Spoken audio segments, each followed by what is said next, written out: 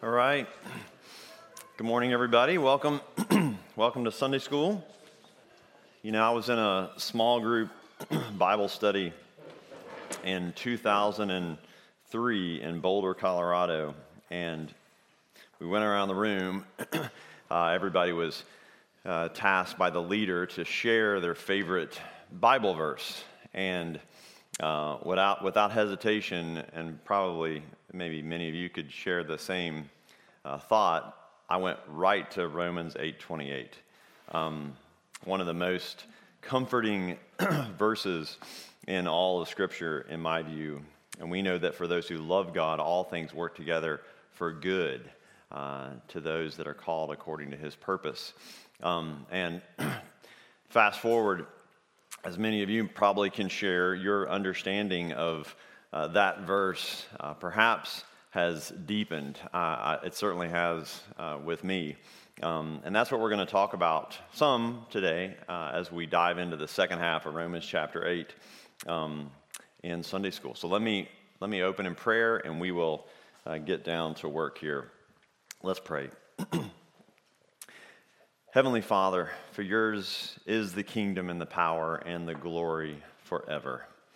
You have created all things, you sustain all things, and by the word of your power, you have brought all things into existence. You know us, you love us, and the tender truth that intimate knowledge and it also translates to care, to perseverance. And as we dive into your word this morning, as we continue our lesson through the book of Romans, Paul's letter to Christians in Rome and relevant today for us in 2024, I pray that you would be near to us, that you would fill us with all manner of joy, of rejoicing in our hearts as we think about what it means to be near to God and how by your hand you're working all things in our life for our good and your glory. Give us clarity in this next hour. In Jesus' name we pray. Amen. Okay, so Romans chapter 8. It's a great. I mentioned last time I was in here. It's pretty fun to kind of snap in and out of these classes as a teacher. We've been doing the rounds with the elders and Kyle, and I'm sure. My prayer is that you've been blessed by this teaching. Romans is a wonderful book. The very first men's Bible study we did back when it was the very first Friday morning Bible study, back when it was a Thursday morning, I think, up in Oak Ridge. The first thing we did was the book of Romans.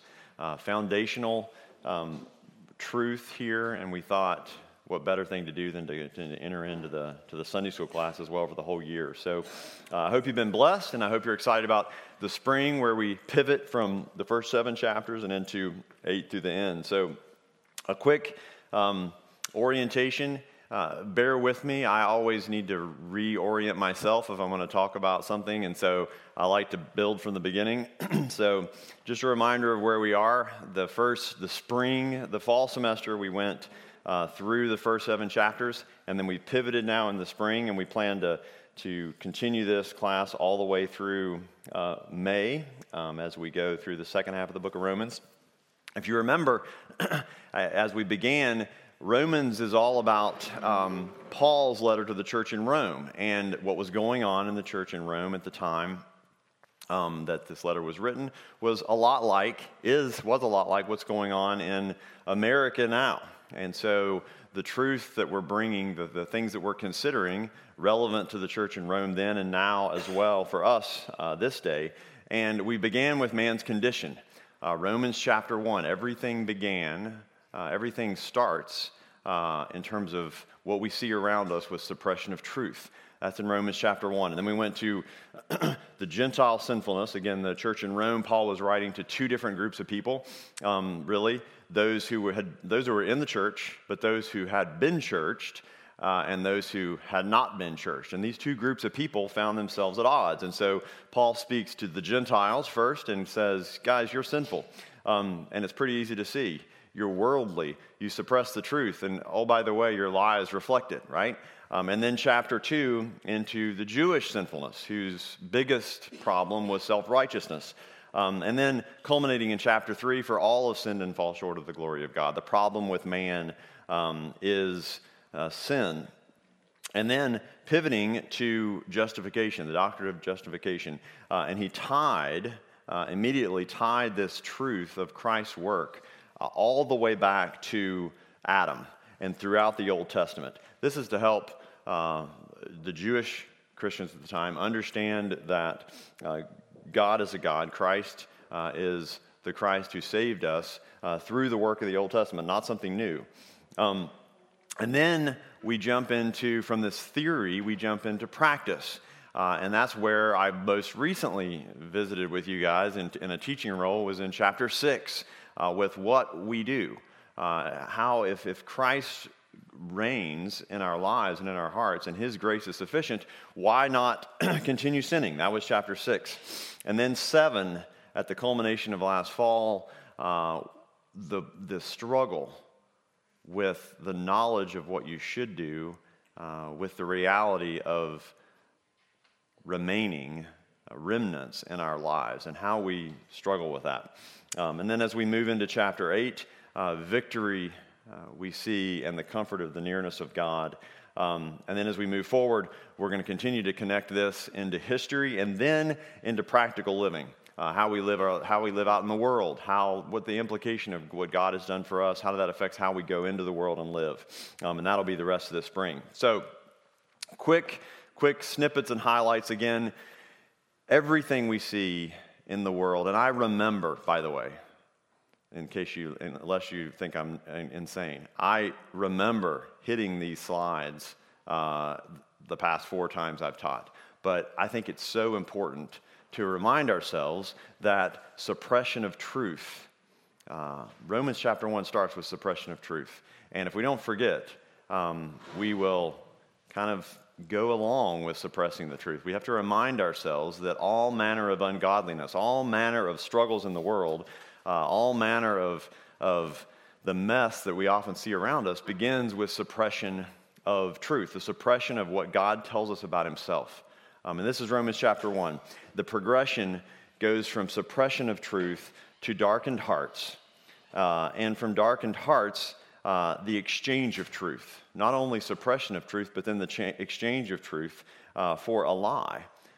And the people, we, end up serving the creature rather than the creator.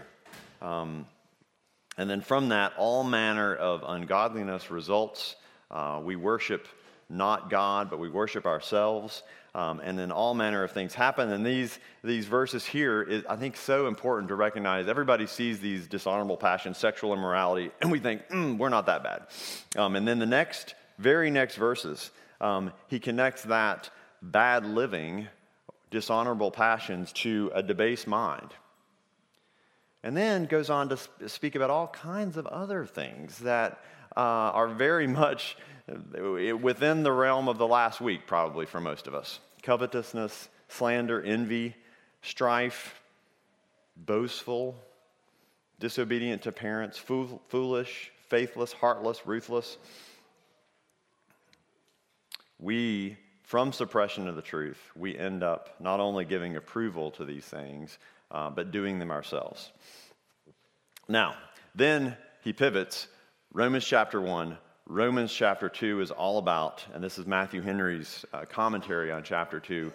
In the former chapter, Paul had represented the state of the Gentile world to be as bad and black as the Jews were ready enough to pronounce it. And he's speaking to the self-righteousness of the Jewish people. They are very happy at this point to see that, yes, now only thing these Gentile Christians need to do is just be more like us.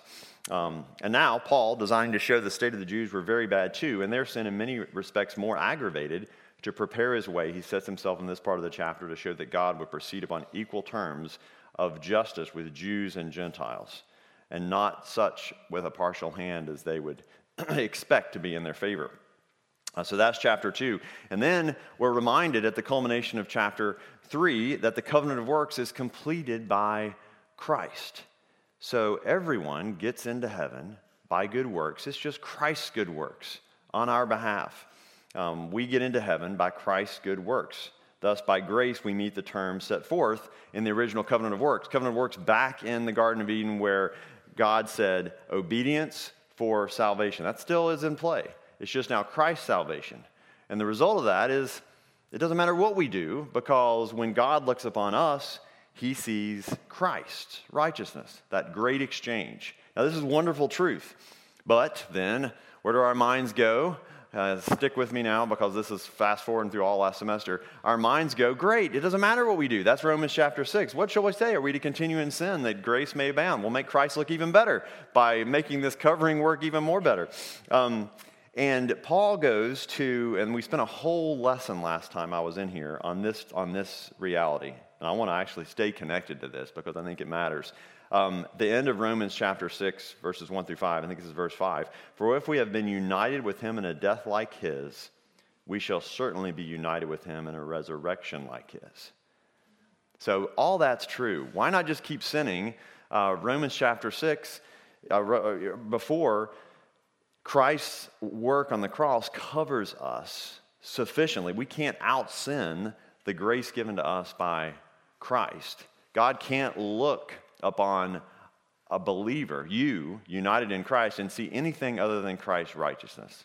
So why not then disregard anything we do because we're covered by Christ? And the answer is because we're united with Christ. And union with Christ matters.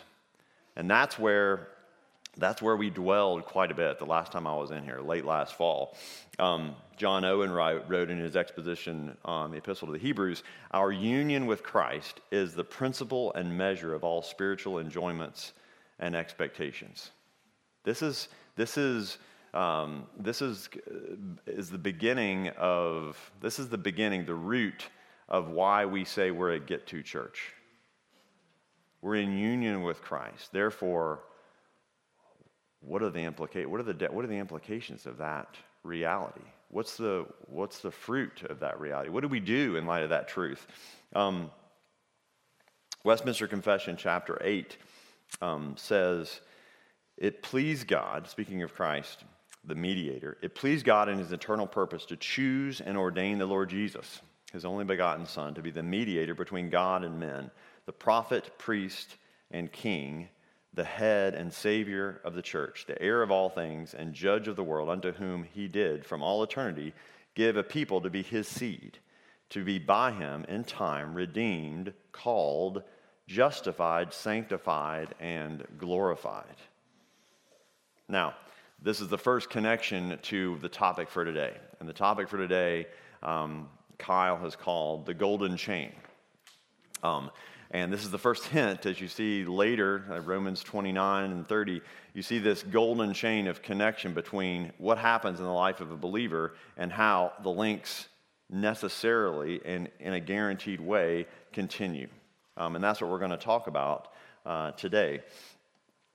In an anonymous article on Ligonier, speaking about union with Christ, the author said these words, because believers are united with Christ in the eternal election, their sins could be imputed to him in the redemptive historical union. So this redemptive historical union is before the foundation of the world. God chose believers to be in him, to be united in Christ. And in a way, Christ truly atoned for the sins of God's people as their sins were placed on him. And in turn, the righteousness of Christ clothes believers because he perfectly represented those with whom he was united eternally. By this spiritual union, God brings the elect from spiritual death to spiritual life. This is the existential aspect of union with Christ. Before this act, believers remain outside of Christ and we're dead in sins and trespasses like the rest of fallen humanity. So outside of Christ, we're nothing but the folks of Romans chapter 1 and Romans chapter 2, these people, us, who are truth suppressors. And when God looks upon them, if we're not united in Christ, he sees just our darkness and sin. John Calvin wrote, understand that as long as Christ remains outside of us, we're separated from him, all that he has suffered and done for the salvation of the human race remains useless and of no value to us. this union with Christ is key. So then, what's the implications? So, Romans 6, verse 12, the question in the first half was, why not sin freely, let grace abound? And he says, let not sin therefore reign in your mortal bodies to make you obey its passions. Do not present your members as to sin as instruments for unrighteousness, but present yourselves to God as those who have been brought from death to life, and your members to God as instruments for righteousness. For sin will have no dominion over you, since you are not under law, but under grace. So, Neil used to mention quite a bit, if we're united with Christ, which believers are, then these words in Romans 6 challenges us to think that when we go into situations of darkness, we're taking Christ into those same situations. Make decisions to do things that bring glory to God. In other words, make decisions to turn away from darkness and to light because you're united to Christ. Now, all that brings us to where we are in Romans chapter 8. And I thought I'm going to tie some of last week's sermon. I thought Reverend Sheridan from Tennessee brought us a great message last week from Psalm 16 about the reason to be filled with joy. And these two things are just so closely tied. Romans 8 is about stopping and being confident and filled with joy. And the Psalm 16 kind of filled with joy. So we're going to hit that too as we go. But no, that's the theme. So let's open. If you have a Bible, open it up. If you don't have a Bible, then I'll read it here. I'm going to read this section of Scripture that we're going to look at in its entirety. And then we're going to go through and dissect it a little bit. So Romans 8, starting in 28. It's up here. You can look up or you can look at your Bible, whatever you prefer. Romans 8, this is God's word. And we know that for those who love God, all things work together for good, for those who are called according to his purpose. For those whom he foreknew, he also predestined to be conformed to the image of his Son, in order that he might be the firstborn among many brothers. And those whom he predestined, he also called. And those whom he called, he also justified. And those whom he justified, he also glorified. What then shall we say to these things? If God is for us, who can be against us? He who did not spare his own Son, but gave him up for us all, how will he not also with him graciously give us all things? Who shall bring any charge against God's elect? It is God who justifies. Who is it to condemn? Christ Jesus is the one who died. More than that, who was raised, who is at the right hand of God, who indeed is interceding for us. Who shall separate us from the love of Christ? Shall tribulation or distress or persecution or famine or nakedness or danger or sword? As it is written, for your sake we are being killed all day long. We are regarded as sheep to be slaughtered. No, in all these things we are more than conquerors through him who loved us. For I am sure that neither death, nor life, nor angels, nor rulers, nor things present, nor things to come, nor powers, nor height, nor depth, nor anything else in all creation will be able to separate us from the love of God in Christ Jesus our Lord. Can anything be more clear? Can Paul be any more clear? Let me think how I can make this abundantly clear. Christ said, "You're mine." And that's not going to change. There's nothing that can separate you from the love of Christ Jesus. There's nothing that can separate you. Now go live in light of that comfort, truth, and, by the way, be filled with grateful joy because of it. Romans 8, 28 through 39, I think. Now this golden chain that Kyle's talking about, I highlighted in the golden color there. This is pointing to, and we're going to talk about it a little bit more, this is pointing to the P in the 5 points of the popular 5 points of Calvinism from TULIP, right? So we have total depravity, unconditional election, limited atonement, irresistible grace, and perseverance of the saints. Some people say preservation of the saints. Some people say, what was the other thing you said this morning? I can't remember. It's the P. But the point is God perseveres. God doesn't let us go. And that that doctrine we'll unpack more as we go forward. Okay, so Romans 8, right at the beginning of 28. I love how this starts. And we know that for those who love God. Okay, so Paul just unpacked a brilliant, just a wonderful set of truths, a wonderful set of verses. And we know that for those who love God, and he caveats the rest of it. He makes a distinction. Everything I'm about to say is for those who love God. So the natural question we should begin with is, who are these people that love God? And I think Galatians 5 and other places connect union with Christ with love for God. Those who love God, very simply, are believers. Those who are united, as we've talked before, to Christ. And I said here in the notes, believers who are united to Christ, whose affections are changed, love Christ more than the world and the things of the world, those who are being sanctified. So those on this golden chain. So remember, the life of a Christian is we're sinners, we're suppressed, we're truth suppressors, right? We're living for the world. And then there comes a point in your life where you realize that you're a sinner and you need Christ's covering.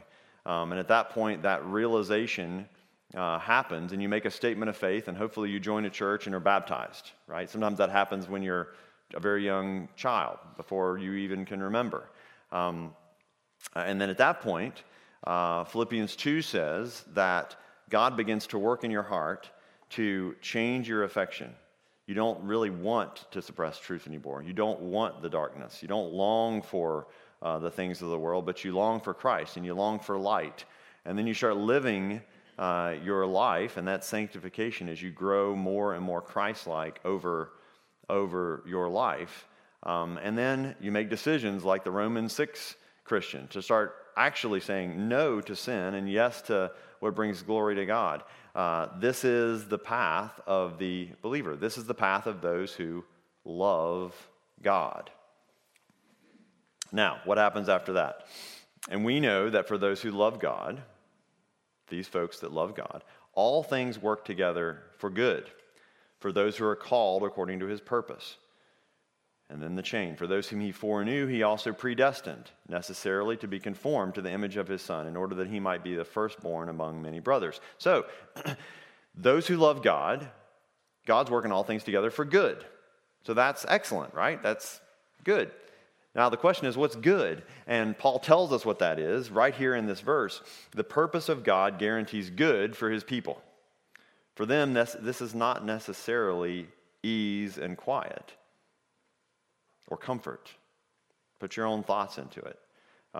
But being like Christ. So it says, for those whom he foreknew, he also predestined to be conformed to the image of his Son.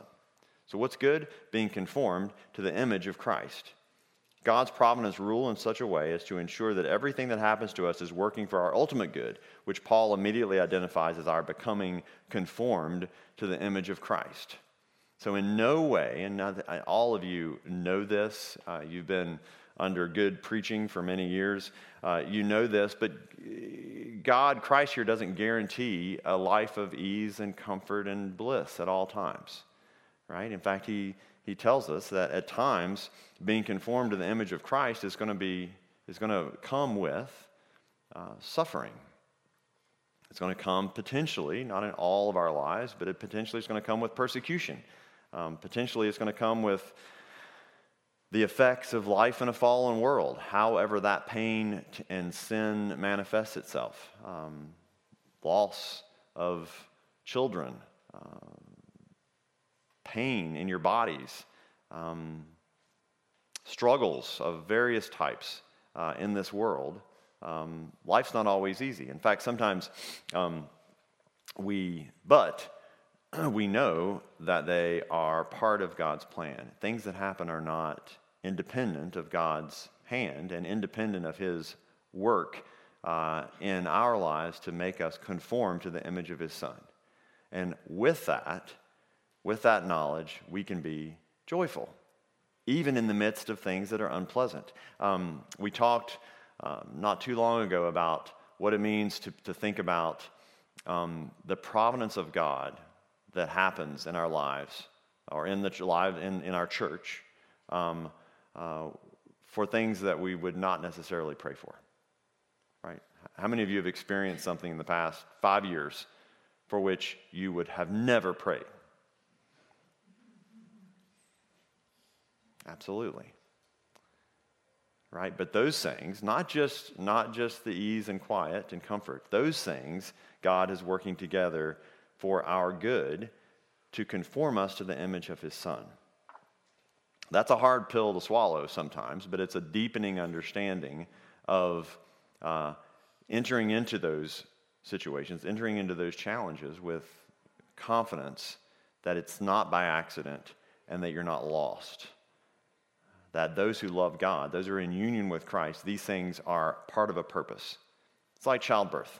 We talked about this a couple times. The pain of, I'm told, I don't know. Just a full disclosure, I don't know. But I'm told the pain, my wife's told me this, other ladies have told me this, that the pain of childbirth is a different kind of pain. It still hurts, but it's pain for a purpose, as opposed to, you stub your toe, and that's just irritating pain, but it makes no progress, right? You have a bruise and you lose your toenail or something. Childbirth is pain for a purpose, pain to bring life into the world. God made it that way, perhaps to give us some category for Romans 8:28. And then I want to just connect this immediately. We're going to come back to this, but I want to connect this immediately to Reverend Sheridan's sermon and Psalm 16. I loved the way he unpacked Psalm 16 last week. Let's read that one together there at the bottom. Preserve me, O God, for in you I take refuge. I say to the Lord, you are my Lord. I have no good apart from you. As for the saints in the land, they are the excellent ones, in whom is all my delight. The sorrows of those who run after another god shall multiply. Their drink offerings of blood I will not pour out, or take their names on my lips. The Lord is my chosen portion and my cup. You hold my lot. The lines have fallen for me in pleasant places. Indeed, I have a beautiful inheritance. I bless the Lord who gives me counsel. In the night also my heart instructs me. I've set the Lord always before me, because he is at my right hand. I shall not be shaken. Therefore my heart is glad, and my whole being rejoices. My flesh also dwells secure. For you will not abandon my soul to Sheol, or let your Holy One see corruption. You make known to me the path of life. In your presence there is fullness of joy. At your right hand are pleasures forevermore. So it's interesting. The lines have fallen for me in pleasant places. We don't know exactly what was going on at that exact point in the psalmist's life, but we know that if we look at the providences of life, if we look at the events of our lives in light of all these things that are true, even the things for which we would not pray are lines in our lot that are pleasant places, because those things are pain or joy for a purpose, pain or convenience or comfort for a purpose, to be conformed to the image of Christ. And that's what's going on here, is respond and see these things with joy, because they're from the hand of God. Okay, Romans 8, verses 30 through 39. So let's get into this golden chain piece of these sections of Scripture. So specifically, we're going to zero in on starting in verse 30. And those whom he predestined, he also called. Those whom he called, he also justified. Those whom he justified, he also glorified. What shall we then say to these things? If God is for us, who can be against us? Okay, so this is some Scripture that many people use to support this notion of the perseverance of the saints. Again, in the TULIP moniker, it's the P, it's the last one. This is considering the 5 points of Calvinism. I've quoted this man, Danny Myers, from Ligonier, who wrote some stuff on the perseverance of the saints that I thought was helpful. I'll share some of this as we go through. The the first thing that can be confusing in this doctrine, in this statement, and we'll also hit the Westminster Confession of Faith, who has a whole chapter 17, on the perseverance of the saints. So this can be confusing because it could seem to communicate that God has started something and now it's your turn. God set the wheels in motion, and now the saints, what's our job? To persevere, right? It kind of implies that if we think about what I've been saying in Romans chapter 6, right? Christ is done. It is done. Christ has done all these things. God sees us, or God sees Christ instead of us, and now do we sin? No, we've got to put to death sin. So that kind of feels like pursuing light instead of darkness. That kind of feels like persevering. It's going to be a hard path. We're not saying that life's going to be easy, but it's for our good, and so we have to persevere. We have to stay positive and keep the wheels on the bus, right, and keep driving down the road. He teaches, however, the Bible teaches, however, that God has done something, God is doing something, and God will do something. The God who starts is the God who finishes. So who is persevering in this doctrine of the perseverance of the saints? God. That's exactly right. God started, and God is not going to stop. And we live our lives and we experience things, but the first notion is that this shouldn't put on you a feeling that, one more burden, one more, I have to persevere to the end, and it's going to, and practically it feels like that. It can at times, but know that everything you do is downstream or in light of God's perseverance, because you're united to Christ, because you're a believer. Philippians 1 says, verse 6, I am sure of this, that he who began a good work in you will bring it to completion in the day of Christ. God perseveres.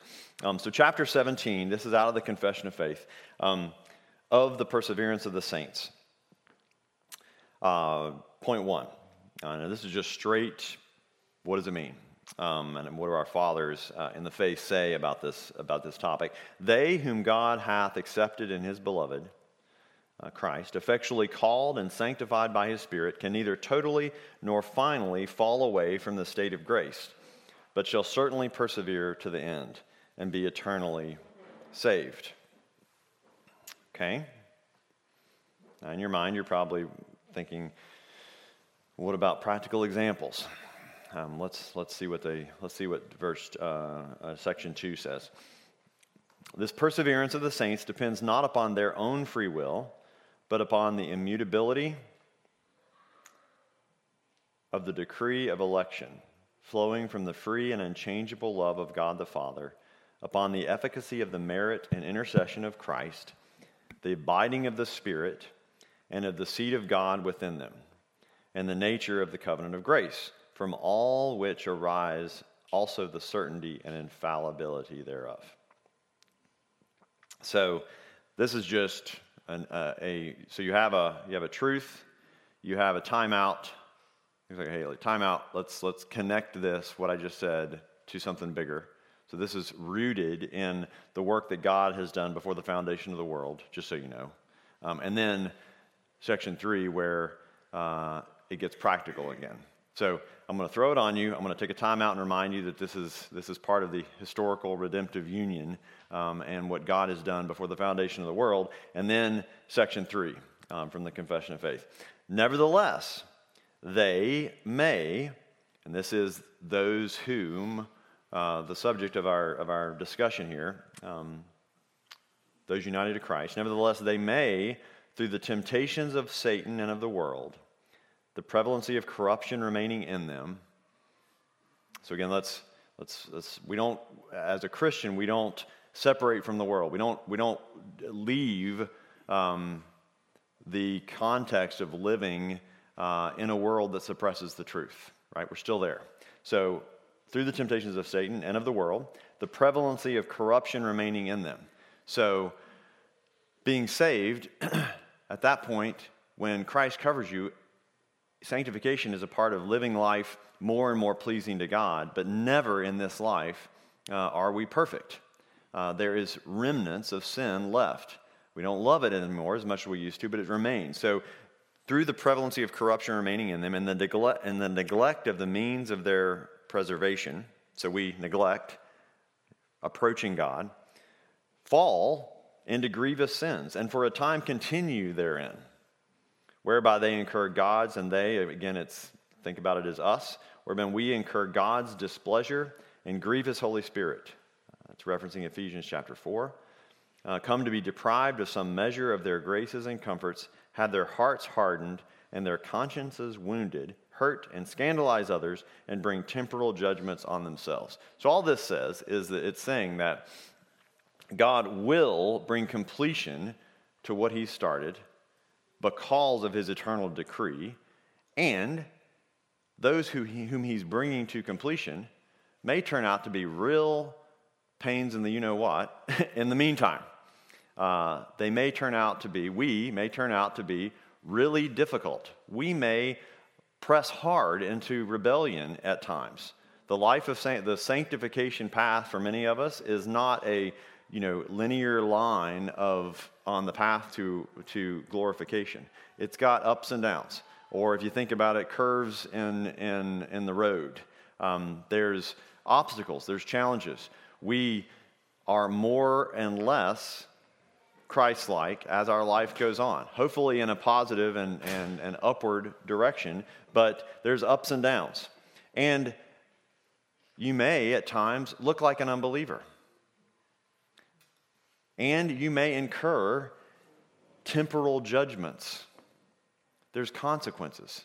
Temporal means time. So there may be consequences to rebellion, even among Christians. Christians can make mistakes, do dumb things, and be in jail for their entire lives.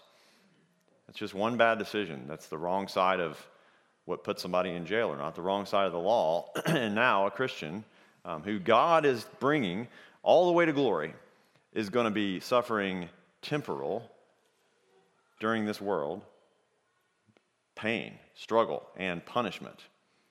And that happens.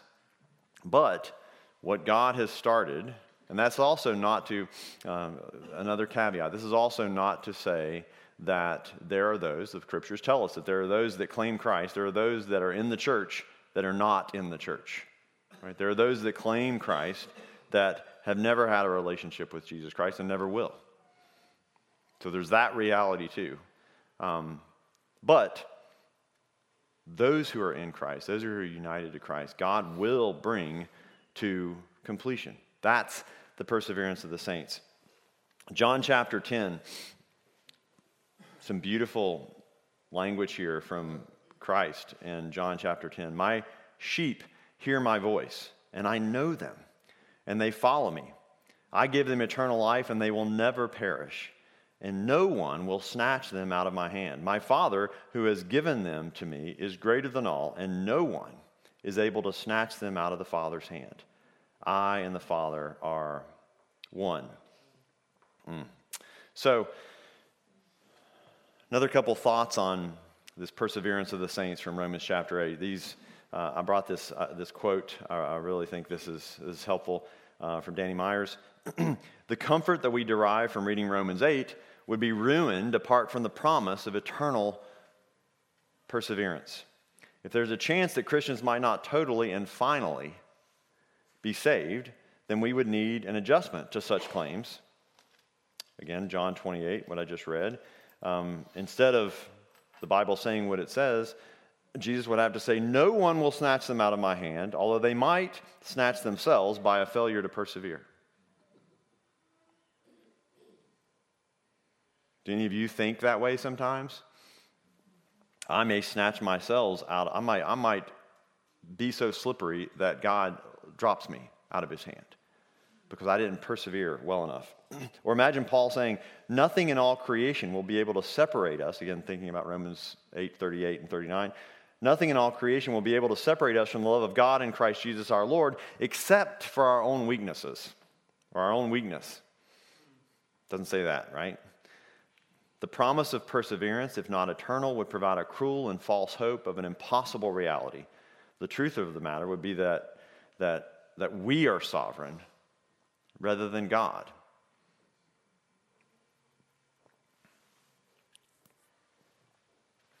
Verse 38 and 39 of Romans chapter 8. For I am sure that neither death, nor life, nor angels, nor rulers, nor things present, nor things to come, nor powers, nor height, nor depth, nor anything else in all creation will be able to separate us from the love of God in Christ Jesus, our Lord.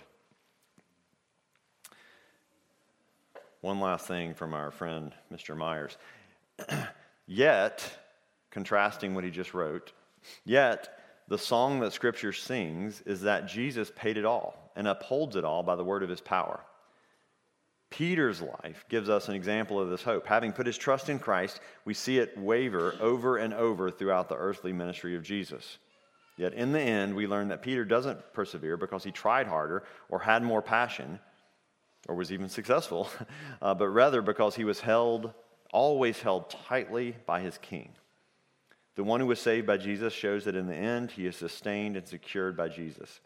The one who was sifted by Satan, yet secured by his Savior, says, grow in the grace and knowledge of our Lord Christ, because the God of all grace, who has called you to his eternal glory in Christ, will himself restore, confirm, strengthen, and establish you. This is Peter's words. To him be the dominion forever and ever.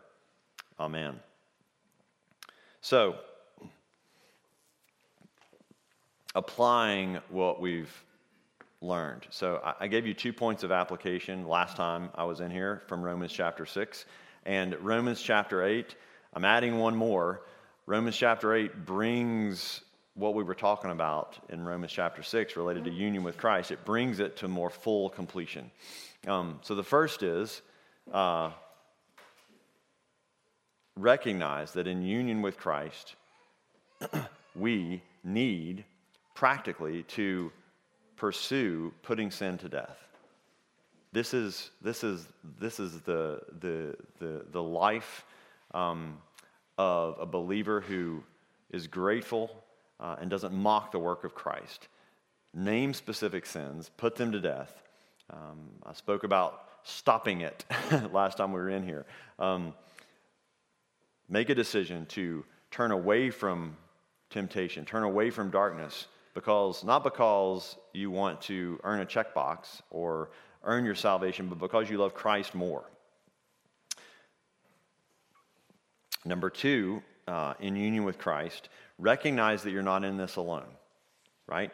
As we love our neighbors in Christ, remember that the people to your left and right, and when you go into this service and we're singing with one another, and we're looking each other in the eye perhaps and smiling and recognizing that we're in the same boat, that you've been indwelled with Christ, and the person to your left and right has too. And if Christ is not ashamed of that brother and sister, then what can you do other than to love them well in light of what Christ, and in light of the fact that Christ has loved and is loving them. The beautiful thing about church is you're put into a room, you're put into a gathering, a fellowship with people that you probably would never connect with in any other way, right? We tend to connect to people like us or with people with similar hobbies, right? And we go do things together that we think is fun. We're connected because of our common union with Christ. And we're going to be spending eternity together. So get to know one another, right? So now, third point of application, once we add Romans chapter 8 to the mix. We're going to have like 6 or 8 points of application by the time we're done with the spring. I'm just going to keep building on it. Principle number 3, every day be filled with joy. I don't know about you, but last week in the sermon, I just found myself smiling, hearing about why we should be filled with joy. And I recognize in that moment that I've not been filled with joy. I've been burdened with to-do list A, B, C, and D, with job frustrations, with having to have a pastoral search right now. I mean, name your thing that causes you to get grumpy. All things are working together to help us be conformed to the image of Christ. Be filled with joy. I said here, we're united to Christ, therefore Christ is with us specifically, and he's not abandoning us. What he began, he will finish.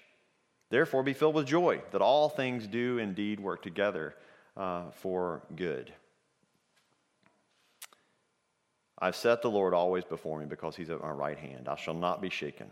Therefore, my heart is glad and my whole being rejoices. My flesh also dwells secure. For you will not abandon my soul to Sheol, or let your Holy One see corruption.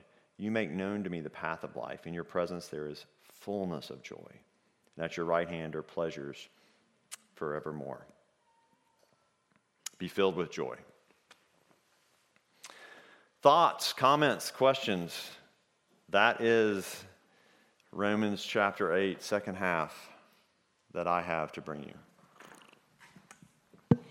Would you repeat the comment by Owens one more time so I can hear it and get it in my mind, please? On the union with Christ? Yes, that one that you quoted earlier in the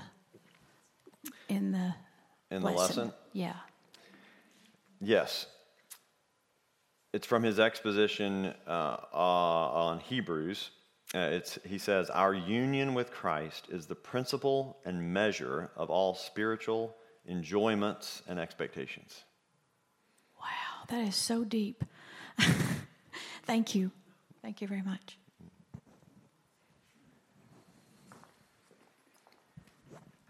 Yeah, this whole thing of perseverance, it's tricky, but it's important to study and to grasp.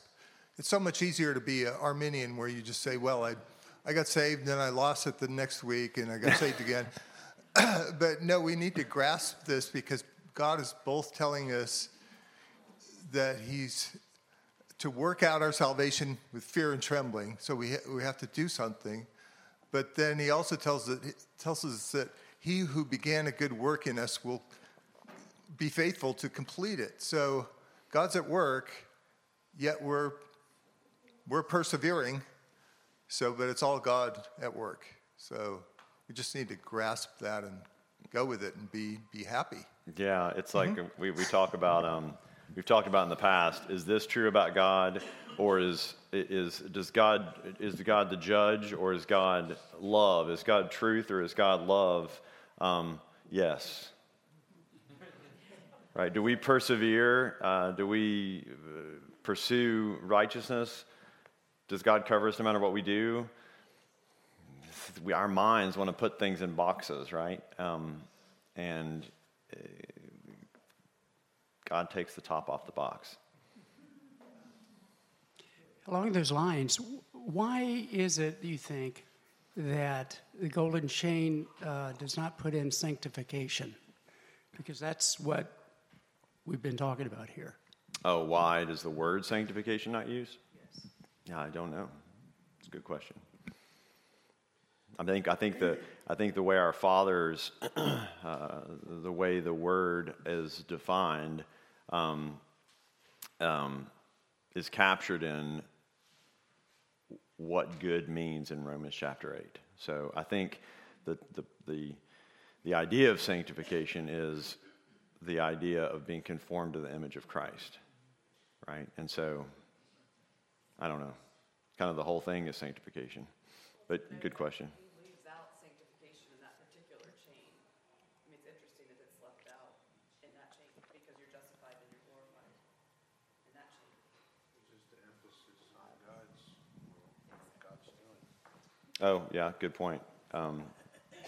Craig said to emphasize what God is doing and not what we're doing. Without our involvement. Yeah, exactly. Is there also a sense that because we're unified with Christ, there's that now but not yet, where our union defines that relationship? And as I think about my relationship with my wife, my dad calls it marriage the sanctification station. But my union with my wife, I'm one with her. There's a joy that we had when we first got married. There's a joy that we have now, but that changes over time because I'm becoming more one with her, hopefully. by the grace of God, and we're become more one. And I think that's maybe why that sanctification is not necessarily expressly mentioned there. Good thoughts. Sanctification station. I like that.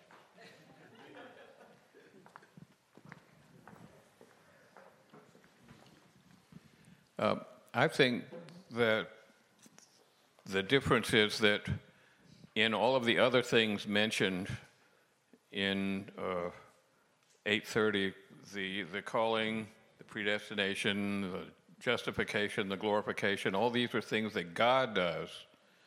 But the sanctification is something we cooperate with God in doing. So I think that was the distinction that made Paul leave out that word in that particular passage, because he's concentrating on what God is doing in us. Yeah, it's good.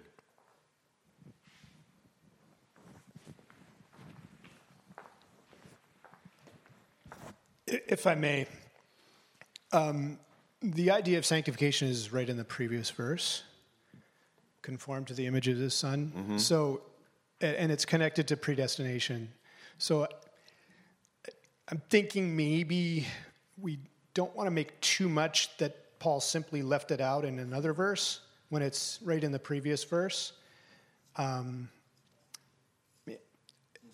don't know that the chain is ever intended to be exhaustive to the point where we would be disappointed that it's not in one and when it's in another verse. So that's just a comment for us to think about. Yeah, how it practically plays out in the life of a believer practically involves, as long as if we have some years or months or days to live, these things practically play out through a life where decisions, it feels like decisions have to be made, and like the Romans 6 idea, we need to make decisions for Christ. And those decisions, although we are making decisions and cooperating, you said a minute ago, those decisions are rooted in affections, and those affections are shaped by God, right? And so the whole thing is, what is God doing and in the hearts and lives of us?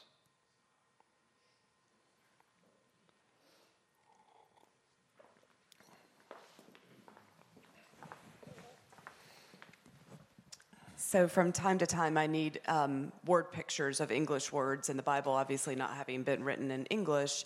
When Eric asked me this morning what the P word is, I'm like, I don't know. Perspicuity, no. Perpetuity, no. Preservation, perseverance, and what was it? And so it's interesting, though, to look back when the Westminster Divines and whatnot pick an English word.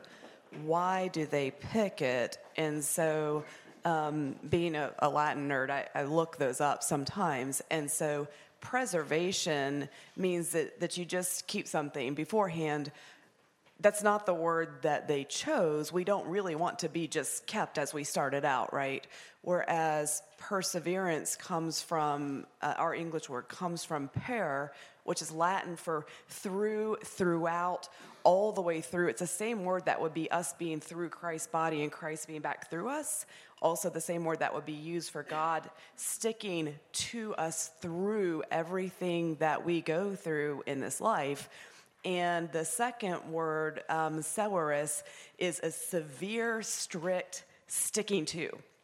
So the image that comes from perseverance is this through, sticking, strict, so sticking to that you can't possibly be lost. It's like this sticky throughout, permeating word. So anyway, now maybe I'll remember that word. That's great. You know, I asked you that this morning. We're getting ready. I know, and I got it wrong. And I'm like, no, it was this morning. I'm like, just to say, okay, we haven't talked about Sunday school lesson all week. I've been gone. I'm like, so just, what's your gut? What's the P in tulip? And I'm glad that sparked all that deep thought.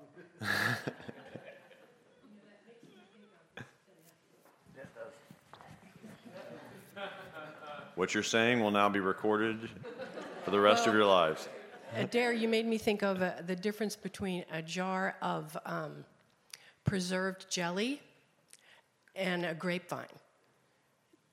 Preservation is the preserved jelly. The grapevine is the perseverance. So there's a little metaphor. So where's the wine and how does that get mixed in? That's the glorification. Yeah, exactly. Fantastic.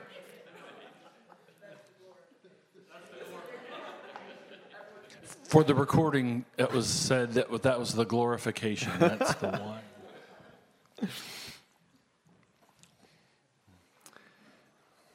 Any other thoughts, folks?